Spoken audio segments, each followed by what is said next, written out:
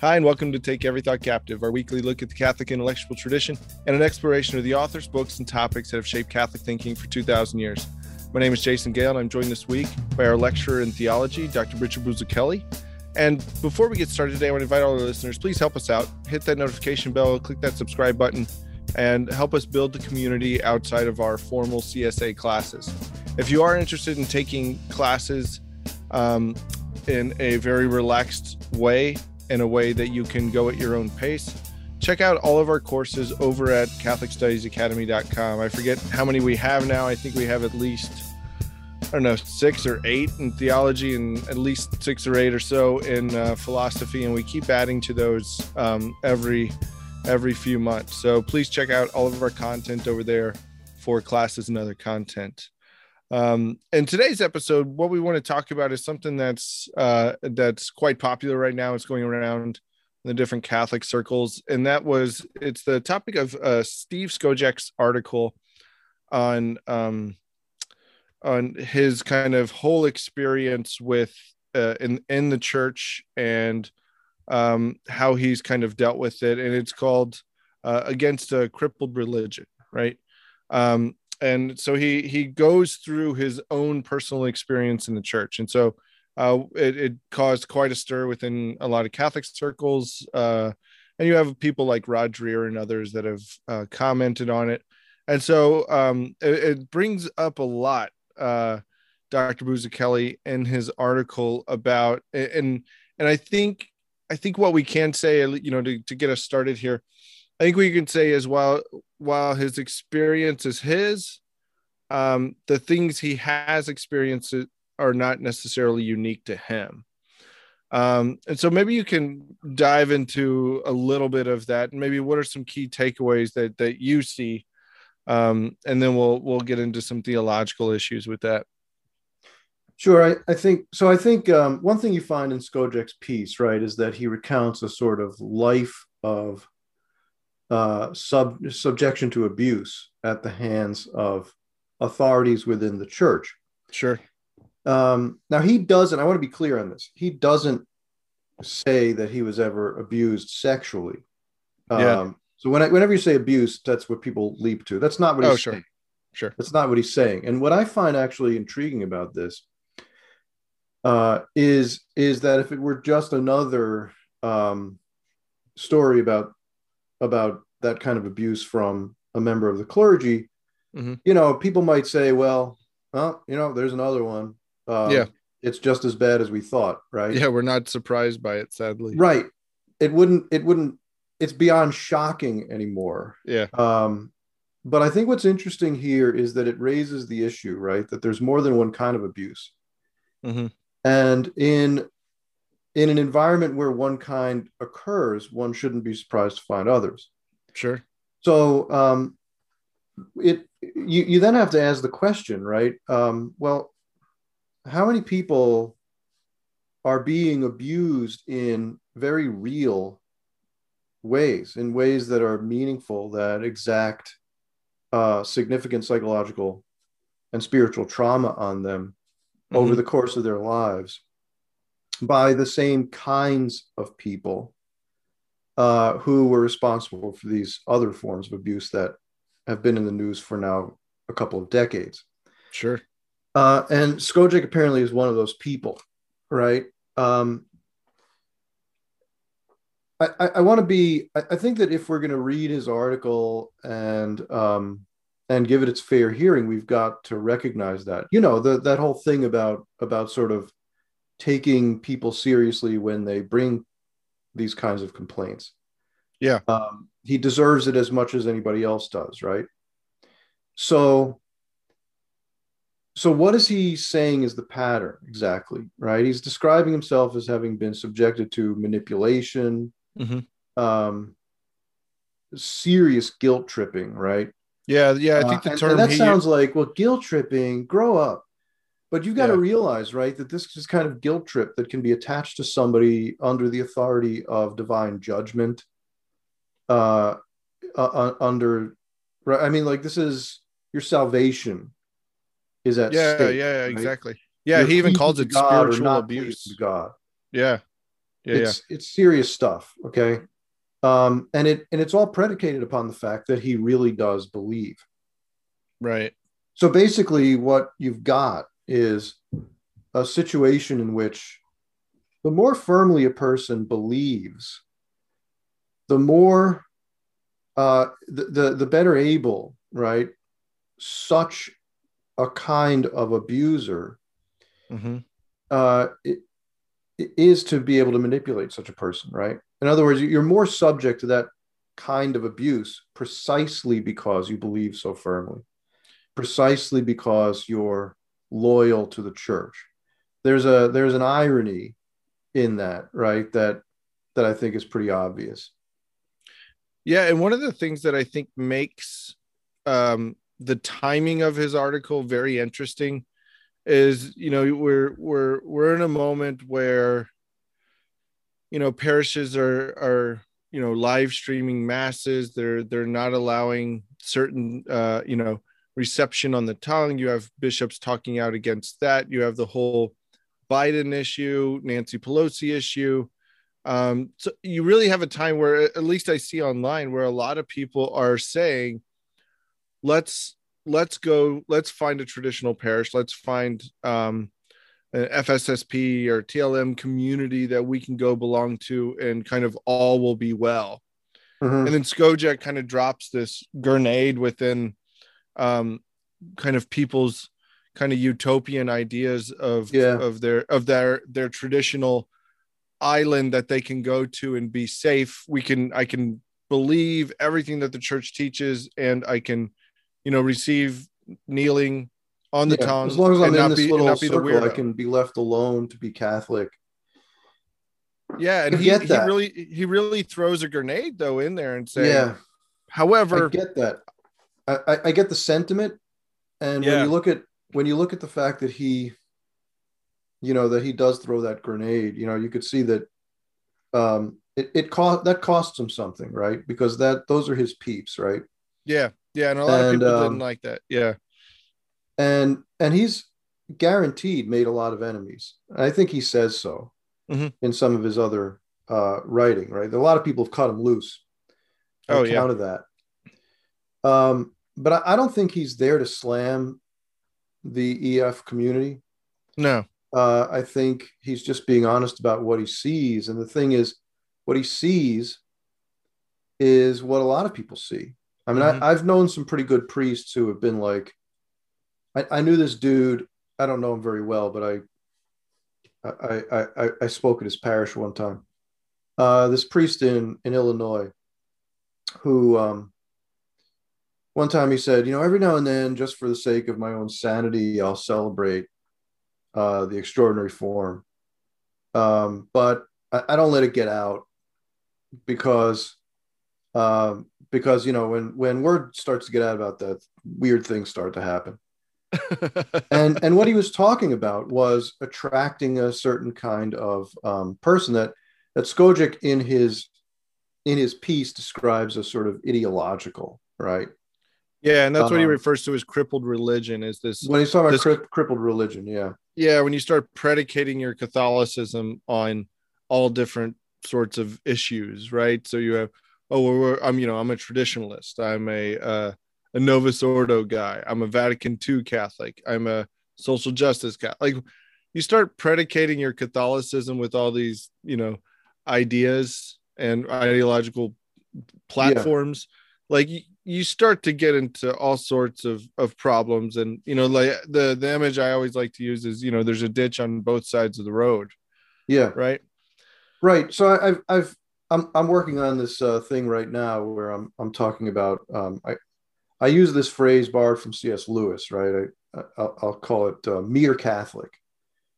Yeah. Um, That's good. you're a mere Catholic. This is what I think a Catholic just needs to be. I know someone who works at a very well-known um, Catholic university, sort of known for being sort of on the right team, Hmm.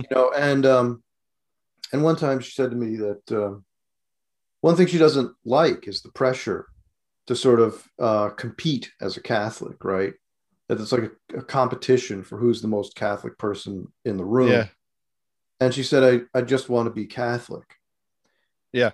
And that's what I'm talking about, right? So I'm talking about the person who, the person who actually believes what the church teaches, who Mm-hmm. receives the constant teaching and tradition of the church regarding faith and morals, Mm-hmm. and makes life decisions on the basis of those teachings, even when it's personally costly to do so. Mm-hmm. That's what I think a mere Catholic is, right? This is um,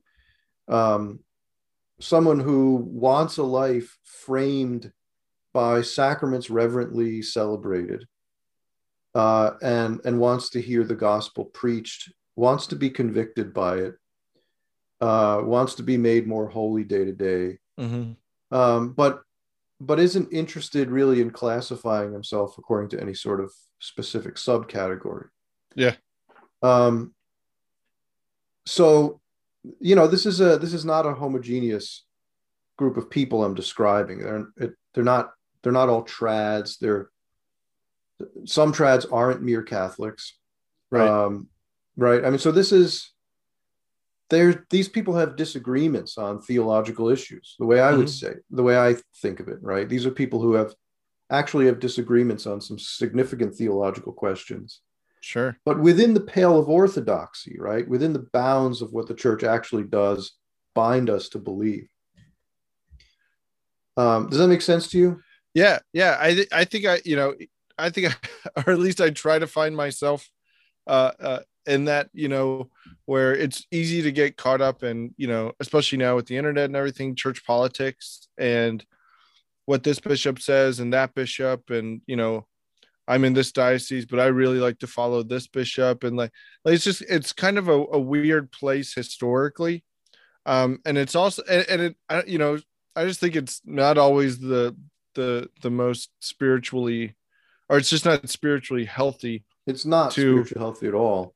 to get into the political nature, or even just these things. Now, I'm not saying we shouldn't care about things like reverent liturgy and liturgical abuses, bad theology, Uh, heterodoxy, things like that. Um, but at the same time, when you really start to kind of draw divisions within your Catholicism, or within your the within the church that way, even, and this is what, so one of the interesting parts, Rod Dreher brings this up about how um he was a reporter during the whole sex abuse crisis in mhm.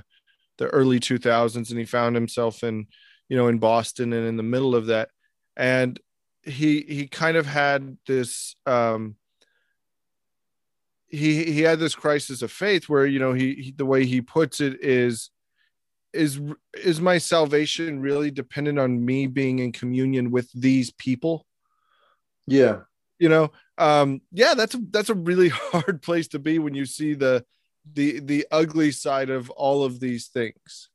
I get that, but at the same time, should that be our judge of Catholicism, is its worst Mhm. cases? Well, yeah. So here's the thing, right? This is very difficult because on the one hand, there really are abuses. Sure. There are bad things going on, right? And there are things that we should care about reverently celebrated liturgy, right? We Yeah. should care about deviations from sound doctrine. Hmm. Um, what I think can happen is we become entrenched in very particular theological perspectives, right? So that if you're not a Thomist, you're a heretic, Yeah. that kind of thing, right? Um, or if somehow acceptance of the Second Vatican Council, recognition of the Second Vatican Council as an actual ecclesiological event, um, somehow somehow means that you have to buy into all of the post Vatican II Right. interpretations and abuses and distortions. Or on the other hand, it means that somehow you yourself have gone off the rails. I just, this kind of factionalism, that's not mere Catholicism on either side. Right. And I think that Skojec is kind of, at the point where he's kind of seen that. And maybe it's one of those things. I can't speak for him, I'm just reading his stuff, but I kind of get the impression where maybe he's experiencing one of these things where something he's always sort of known and thought is just kind of being brought to the forefront of his mind and being sort of clarified in a new way. I have the experience a fair amount, and I could imagine, Sure. that's what he's experiencing too.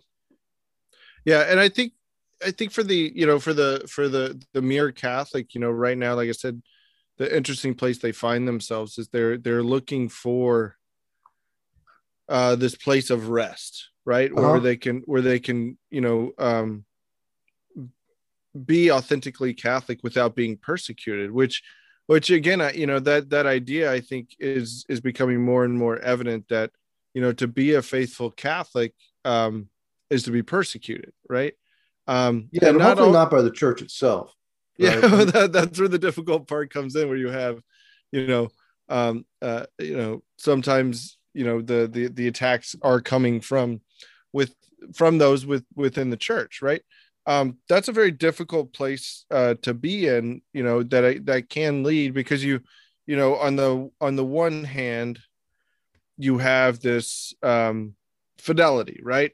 Mm-hmm. And then on the other hand, you have this obedience, right? But that obedience opens you up to being subjected to abuse. That's right. This is one of the real paradoxes, right? Yeah. We were talking especially for the faithful Catholic, right? Yeah, that's right. Because the liberal Catholic will just walk away. Yeah, or just say, "Well, I don't believe in that. I'm just gonna just sit in that and do whatever the hell I want. I'll do whatever I want. Just shut up. I don't care what you say." Whereas the faithful Catholic cares, right? Yeah. He cares to be in communion with these people. He cares to be seen as in good standing. He doesn't. If someone denies him the sacraments, he feels as if he can't actually go and receive them. He can't just go and take them for himself. Whereas a less faithful person, right, a person who doesn't really believe with the church, will be denied the sacraments and go ahead and take it anyway. I mean, this is precisely kind of, in my view, actually, this is largely what's at issue with the hesitancy when it comes to denying communion under Canon 915 to certain rather famous politicians, right? Sure. On the grounds that they habitually support objective grave evils and campaign against the good of the church, the natural moral law and the divine law, right? That they do this habitually and they use their offices to do it. Then the question is, well, why are they not denied communion under Canon 915? Does that canon not apply? Yeah. As far as I can tell, right? I mean, let me say, I'm 100% persuaded by Cardinal Burke's argument in his 2007 article that he wrote on this. I don't remember the name of the article, but in the Canon Law Journal, I think it was back in 2007, he wrote an article, 100% persuasive to me, that Canon 915 absolutely does apply in these cases. These people should be denied communion. Why aren't they? Well, I think one of the reasons might be that everyone knows that they might very well thumb their noses at the decision, right? They'll just go someplace where someone is willing to give it to them. Yeah.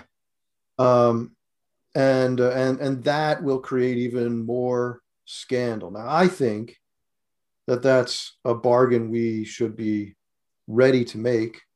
I think there's more at stake in letting them set the rules of the game. Yeah. Right. Than in having that fight. But I think that's what people are thinking. Sure.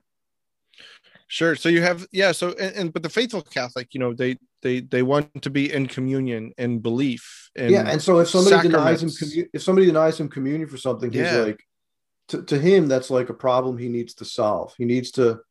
Well, and it's his problem. It's, if it happens to me, I must have done something wrong because That's I'm the not a premise. priest. And Yeah. I've got to make it right somehow. Yeah. And so this is what leads to sort of this battered wife syndrome, right? Sure. Where no matter how much you get abused, you just keep coming back, Right.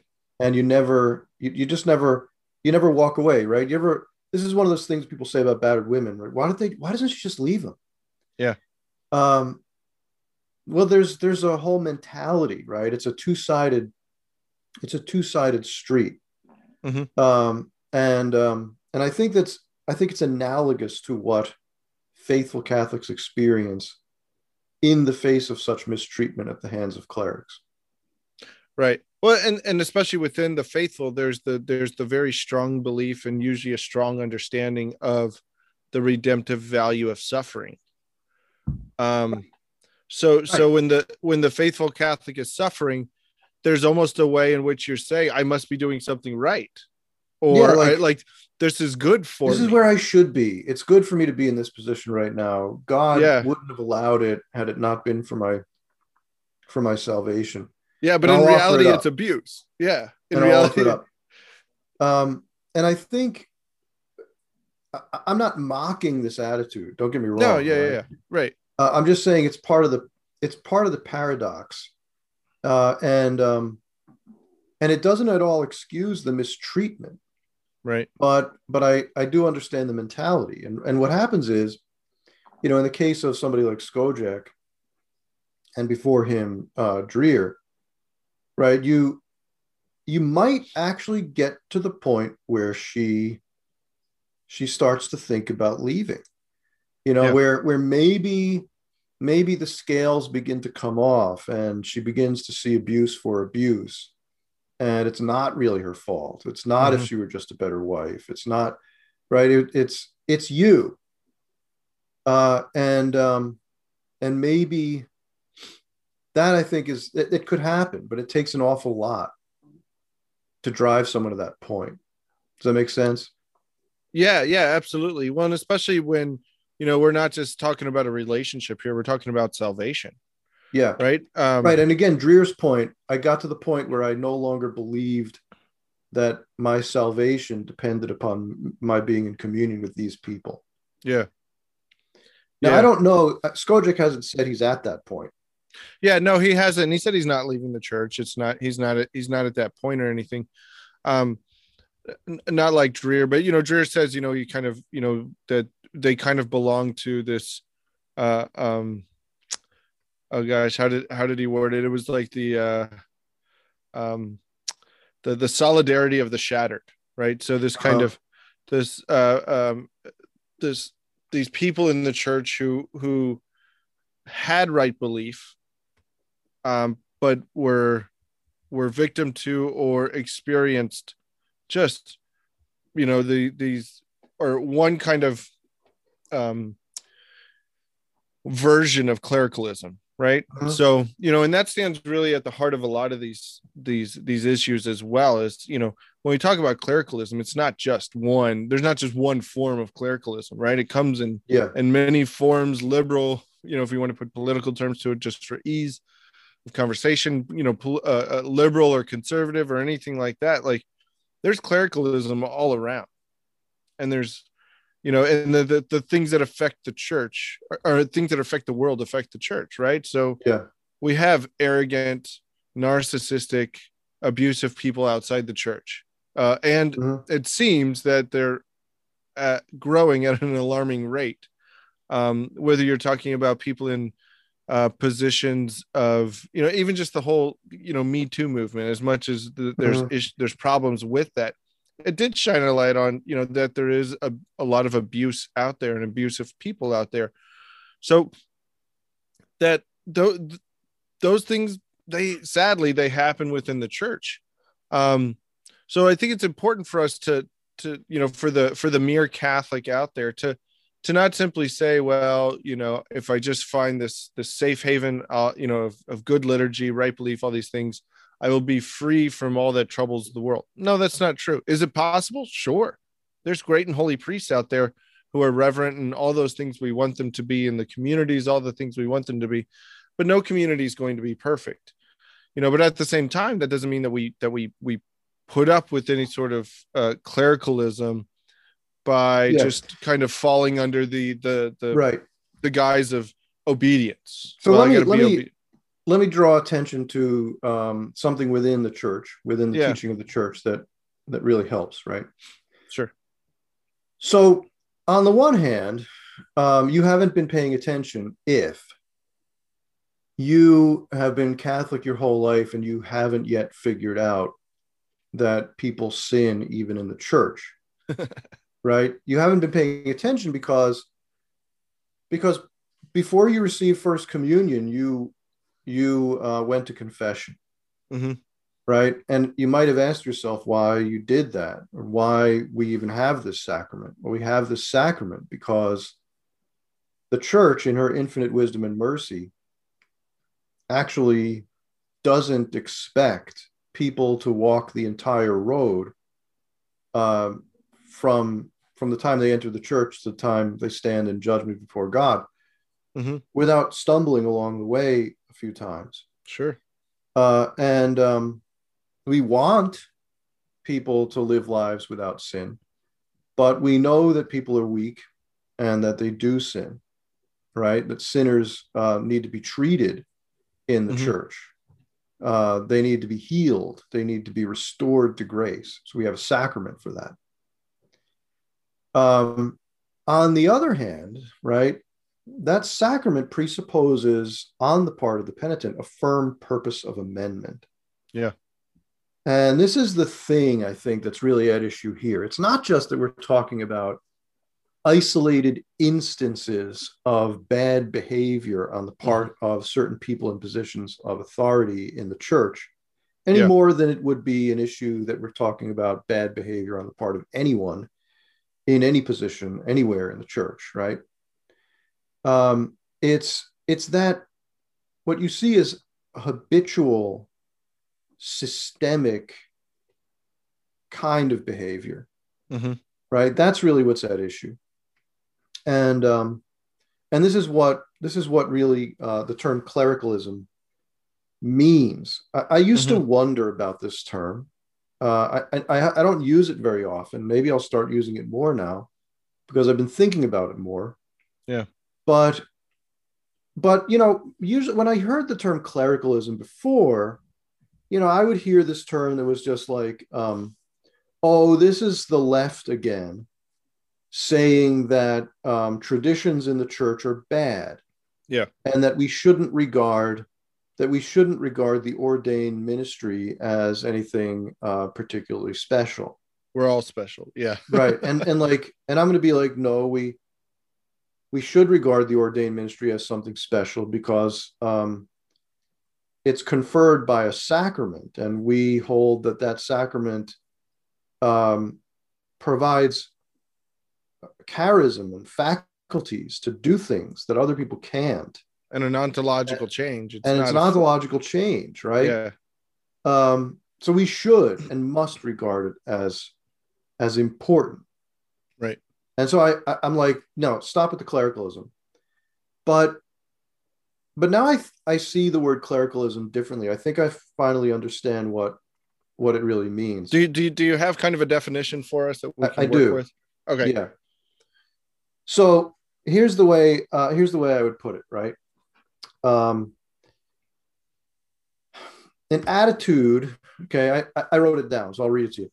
An attitude both toward and of the professed religious and the clergy, according to which the clerical and religious states are seen to constitute a kind of aristocracy in which the members of it bear no responsibility to the laity or to anyone in the hierarchy ranking lower than themselves.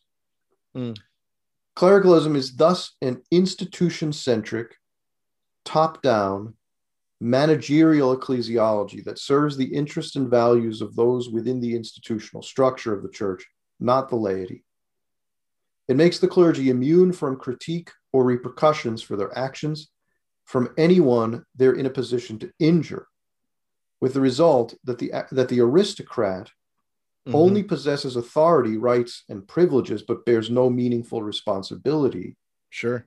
While the laity, the peasants, bear only responsibility, but possess no meaningful authority, rights, or privileges, and enjoy only those avenues of redress that those against whom they might seek it will allow. Yeah. That's the way I would put it. I think a great example of that is when they first initially drew up the what was it called, the Dallas Charter, I think, or something like that, with the U.S. bishops. They put in there, here's all the people that are going to be held accountable for this issue. And the original draft had clergy, deacons, priests, bishops, blah blah blah blah.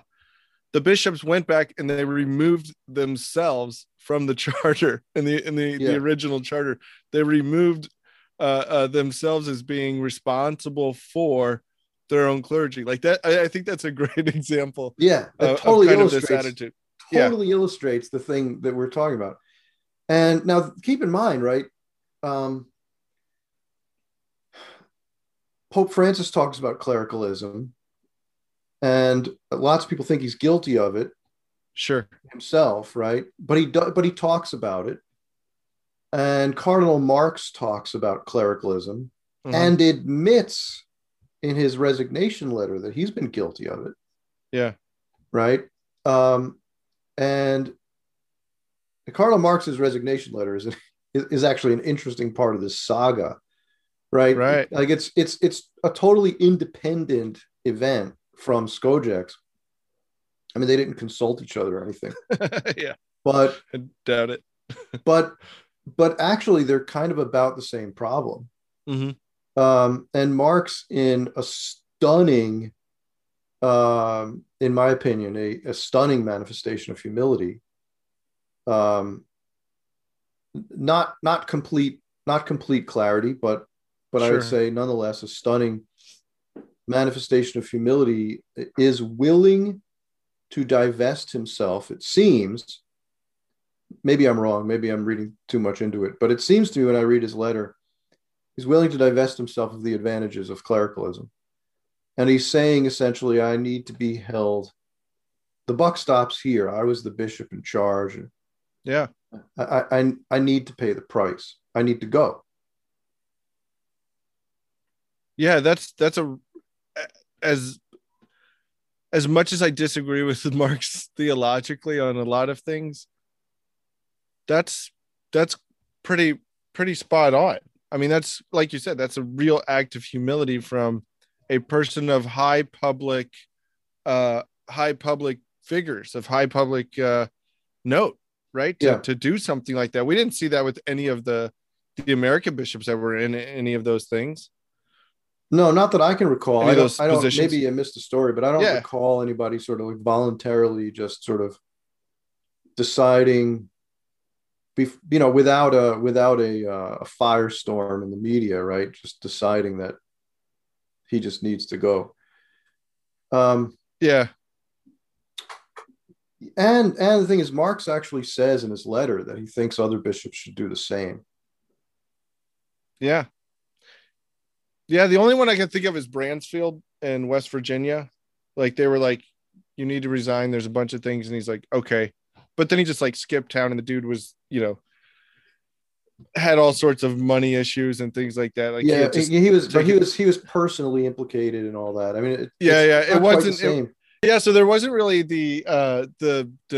we didn't see any of that on the part of any American bishop. So to see it from Karl Marx, I'm sorry, not Karl Marx. Yeah, to see that from Bishop, from Cardinal Marx, was quite astounding. Now, how do you see these two kind of events coming together? Well, I think in both cases you've got a recognition of clericalism as an issue, right? So, Skojec doesn't really focus. He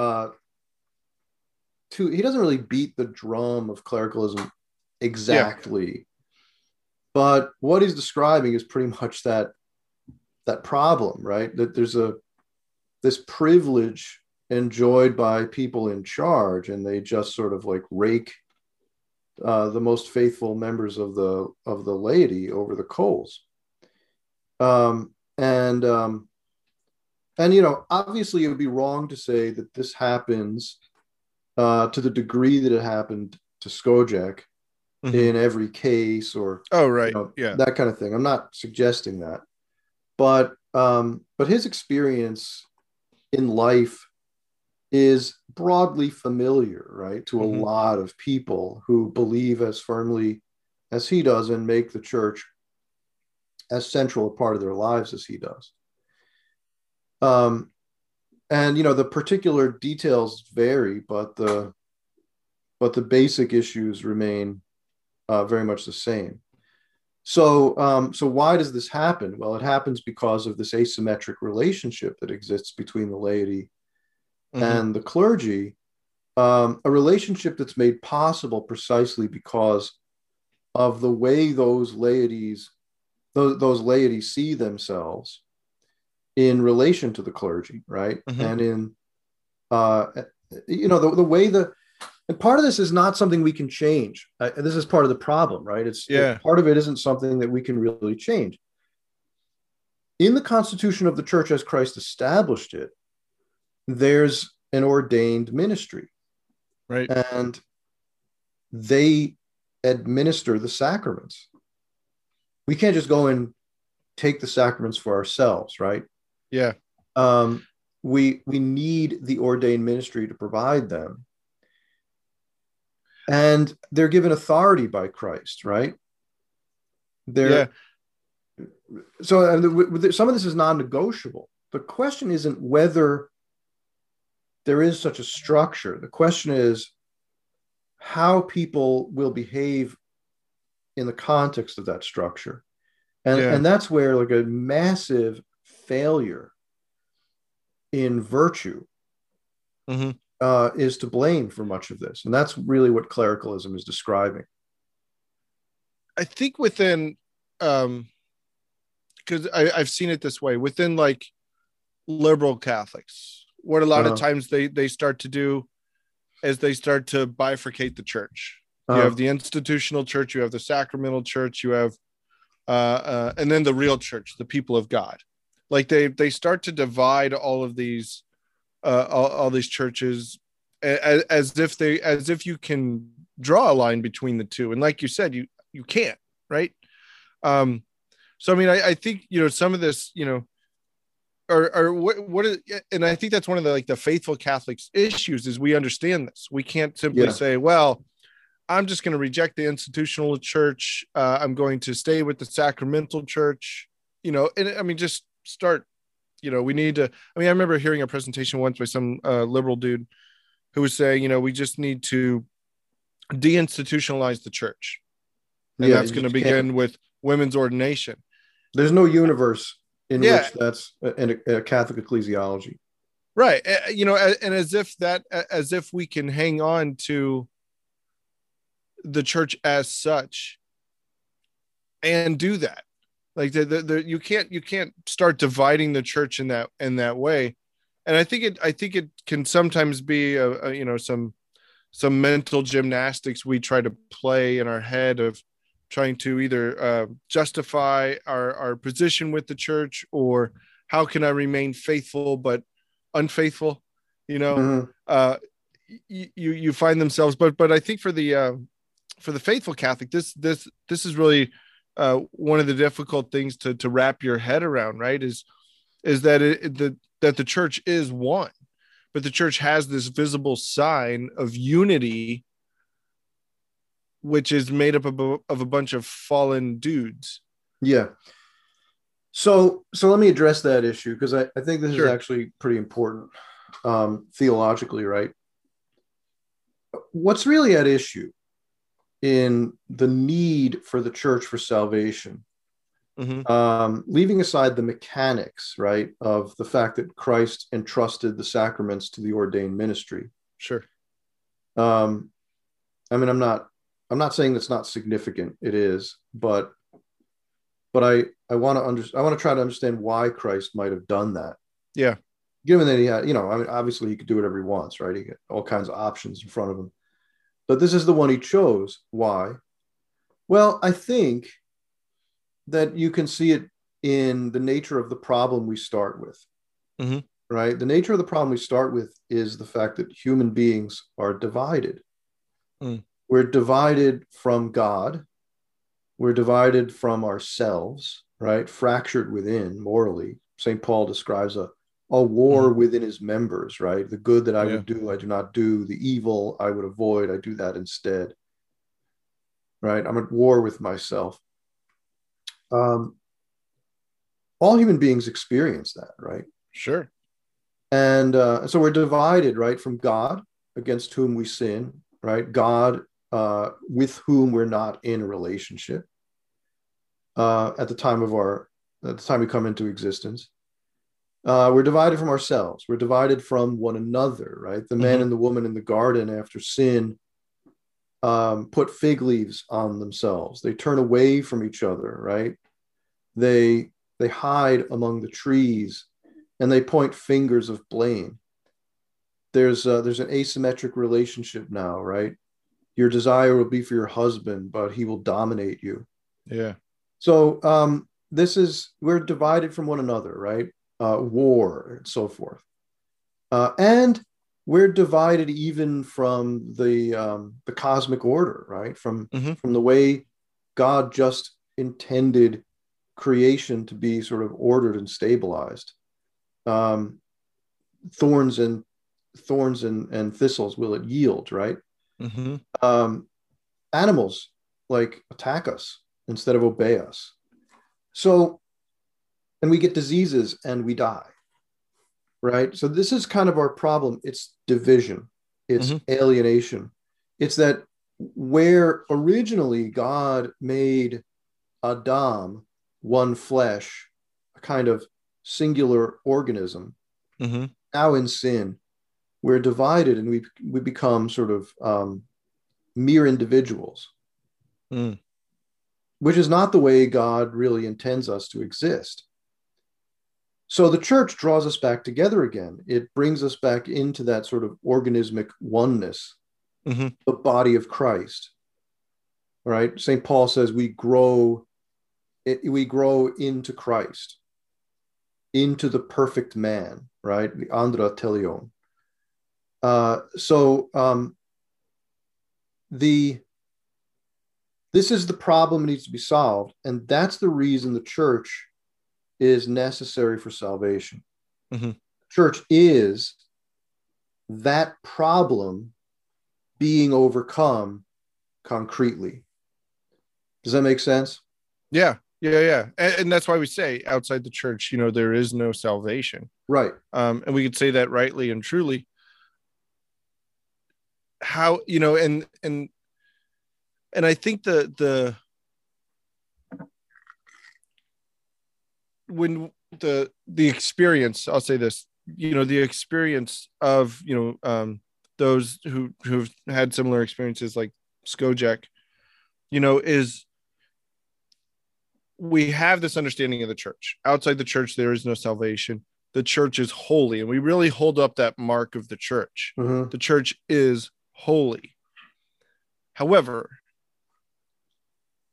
this thing, this article of my belief, right, Uh-huh. is also in this instance a cause of abuse.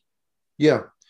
The church is a holy thing, Yeah. constantly subjected to desecration at the hands of those who are put in a position to care for it. Yeah.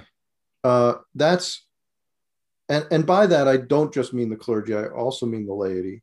Yeah. Um, but this is the reality, right?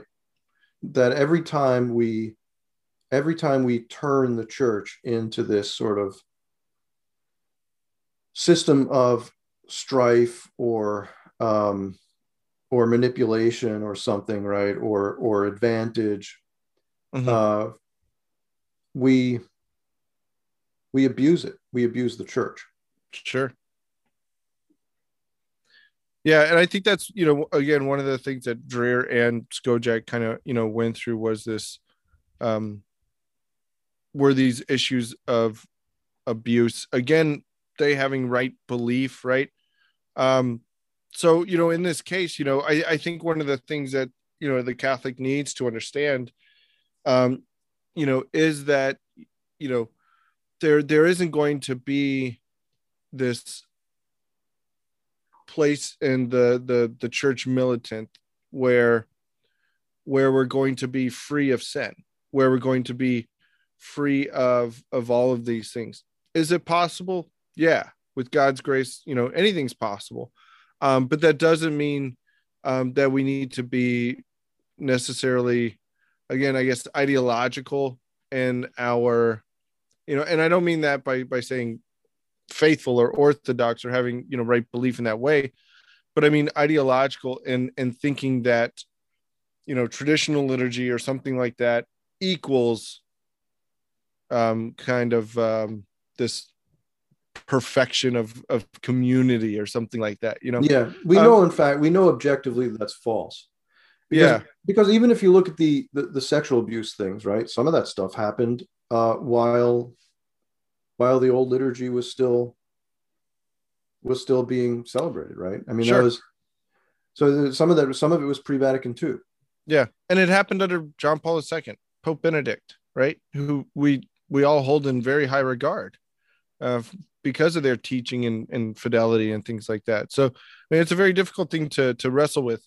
Now what's, for somebody like Skojec, right? He even brings this up, talks about, just one of the kind of crippling aspects is there's not much recourse, right? There's no mechanism. Yeah, there's no real mechanism to try to solve an issue like this between a lay person and a cleric. So I mean, what are your thoughts? What are the laity supposed to do, or how do we approach this issue? Maybe. Yeah. Well, the problem is we don't have recourse. We have canon law. Yeah. In canon law, certain rights are stipulated even for the laity. Under canon law, the clergy can't just do whatever the heck they want to the laity, right? But canon law is only as useful a tool as its enforcement. Mm-hmm. And the very people responsible for enforcing it are often the people against whom you might have a gripe, right? Yeah. So in practice, canon law usually doesn't actually work very well for as a means of redress when the laity have been wronged by the clergy. Mm-hmm. That's just a practical fact. If the person in charge just is like, yeah, I prefer not to, I'm just going to leave that alone. Well, there's nobody who could make him not leave it alone, right? Yeah. So practically speaking, that really does mean that there isn't much room for redress. There's no mechanism that you could rely on mm-hmm. consistently to sort of deal with these problems when they arise. And I'm not talking about illegal activity where, you could call the police, which sure.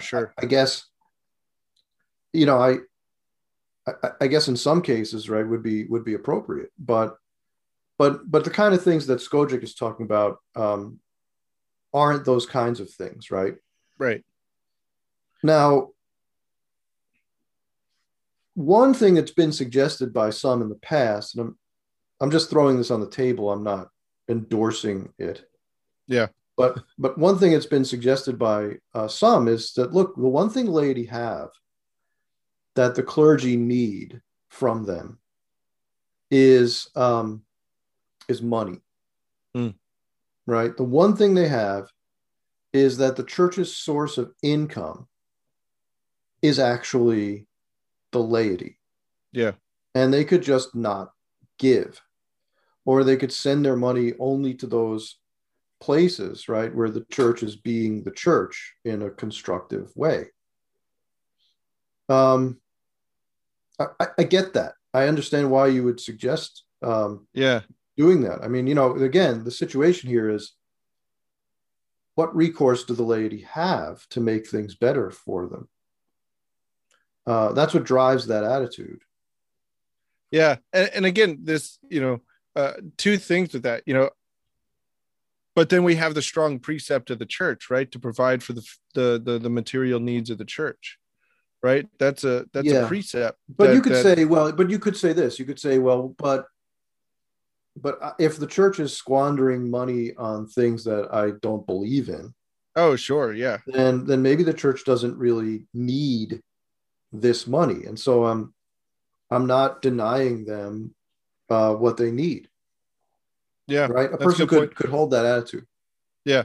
The second thing that I think, again, talking about canon law is, again, historically, what makes all this even more interesting is we just had the Pope make change to canon law, and from what I've read a little bit online, it's probably one of the most serious changes, in decades, with Yeah. regards to recourse and penalty to clergy who are found to be guilty of abuse. Yeah, it's pretty Um, good on paper. yeah, but Um, again, like you said, the enforcement of it. But I yeah. think that's one thing that, again, we don't have a mechanism yet. But Mhm. it seems that I think what may have been given to the church just recently with regards to this, it may lead to a mechanism. I I don't know think if that that's the might be case, but true. I think that might be true. The way I see it is, it's funny. There are basically two phrases that occur in between Skojec and Marx in their respective writings here, right? mm-hmm. And what's interesting is these are two dudes on the opposite side of the Catholic spectrum, right? Sure. Um, Skojec talks about being at the end of his rope. I think he uses that phrase. Mm-hmm. If he doesn't use it explicitly, his description, right, is what we say. Yeah. And and Marx uses the phrase "a dead end," Mm-hmm. right? He says that we've reached a dead end. So here you got an interesting sort of concurrence of mindset Yeah. between the two. And I think on the one hand you've got the end of the rope, right, on Skojec's personal experience, and then in Marx he's got this overall assessment of things, saying that we're at the end of the road. And I think to myself, this kind of thing has happened before in history where you've reached the end of a road. Mm-hmm. Um, you remember when the Israelites were fleeing the Hebrew people are fleeing the Egyptians, right? Mm-hmm. And they come up against the Dead Sea. They're at the end of the road. They've Yeah. gone as far as they could go, right? It seems they're stuck. And yet when they least expected it and in the way they least anticipated, the Holy Spirit moved and opened a path forward. Yeah. Um, in a way they couldn't imagine, right? And I think that maybe we can be hopeful and think that this is where we are right now. That at some point in the not so distant future, the Red Sea will part and the path forward will become apparent to us. But I think we're denying something real if we say that the church is not experiencing a crisis at the moment. Mm-hmm. I agree. And I think that's a good place to leave it, to go back to scripture and go back to the history of the church and the history of God interacting with his people for their salvation. That sometimes, his ways are going to be way beyond, or probably most of the time, are going to be beyond our understanding at the moment, right? Mhm. It's easy for us to go back and read the parting of the Red Sea and be like, yeah, that was great. All they had to do was trust God, right? But I wasn't the one standing at the banks of the Red Sea with an Egyptian army closing in on me and looking around and seeing no way out, right? Mhm. So it's easy to read, but it's difficult to put yourself in that position. But this is, a test of faith, right? You said, I think wherever there's a crisis of faith, there's also a test of faith and a place for us to trust in God even more, beyond our own understanding and any of that. So, Dr. Buzichelli, thank you for your thoughts on this. I hope, our listeners, again, we don't want to get, I think it's sometimes, spiritually unhealthy to really get caught up in a lot of the church politics and things like that. But at the same time, it's important for us to think through these things because they are serious issues. They are important things to think about. And a lot of times these are going to be things that our friends bring up, right? Our friends aren't going to ask us, why does the church feed the poor? The church is going to ask us, or the people are going to ask us, why does the church do this or that? So it's important for us to think through these things and to take them serious, right? And most importantly, I think in all of this, going back to what Dr. Buzichelli said about the Israelites is, the trust in God, the prayerful attitude that we can have, the prayers that we can offer up to God, the sacrifices we can make, and as Our Lady says, make reparations, right? So I hope all of our listeners have found this to be somewhat enlightening, somewhat challenging, and I want to invite all our listeners to check out Catholic Studies Academy over at CatholicStudiesAcademy.com. Check out all of our content over there. In the meantime, God bless.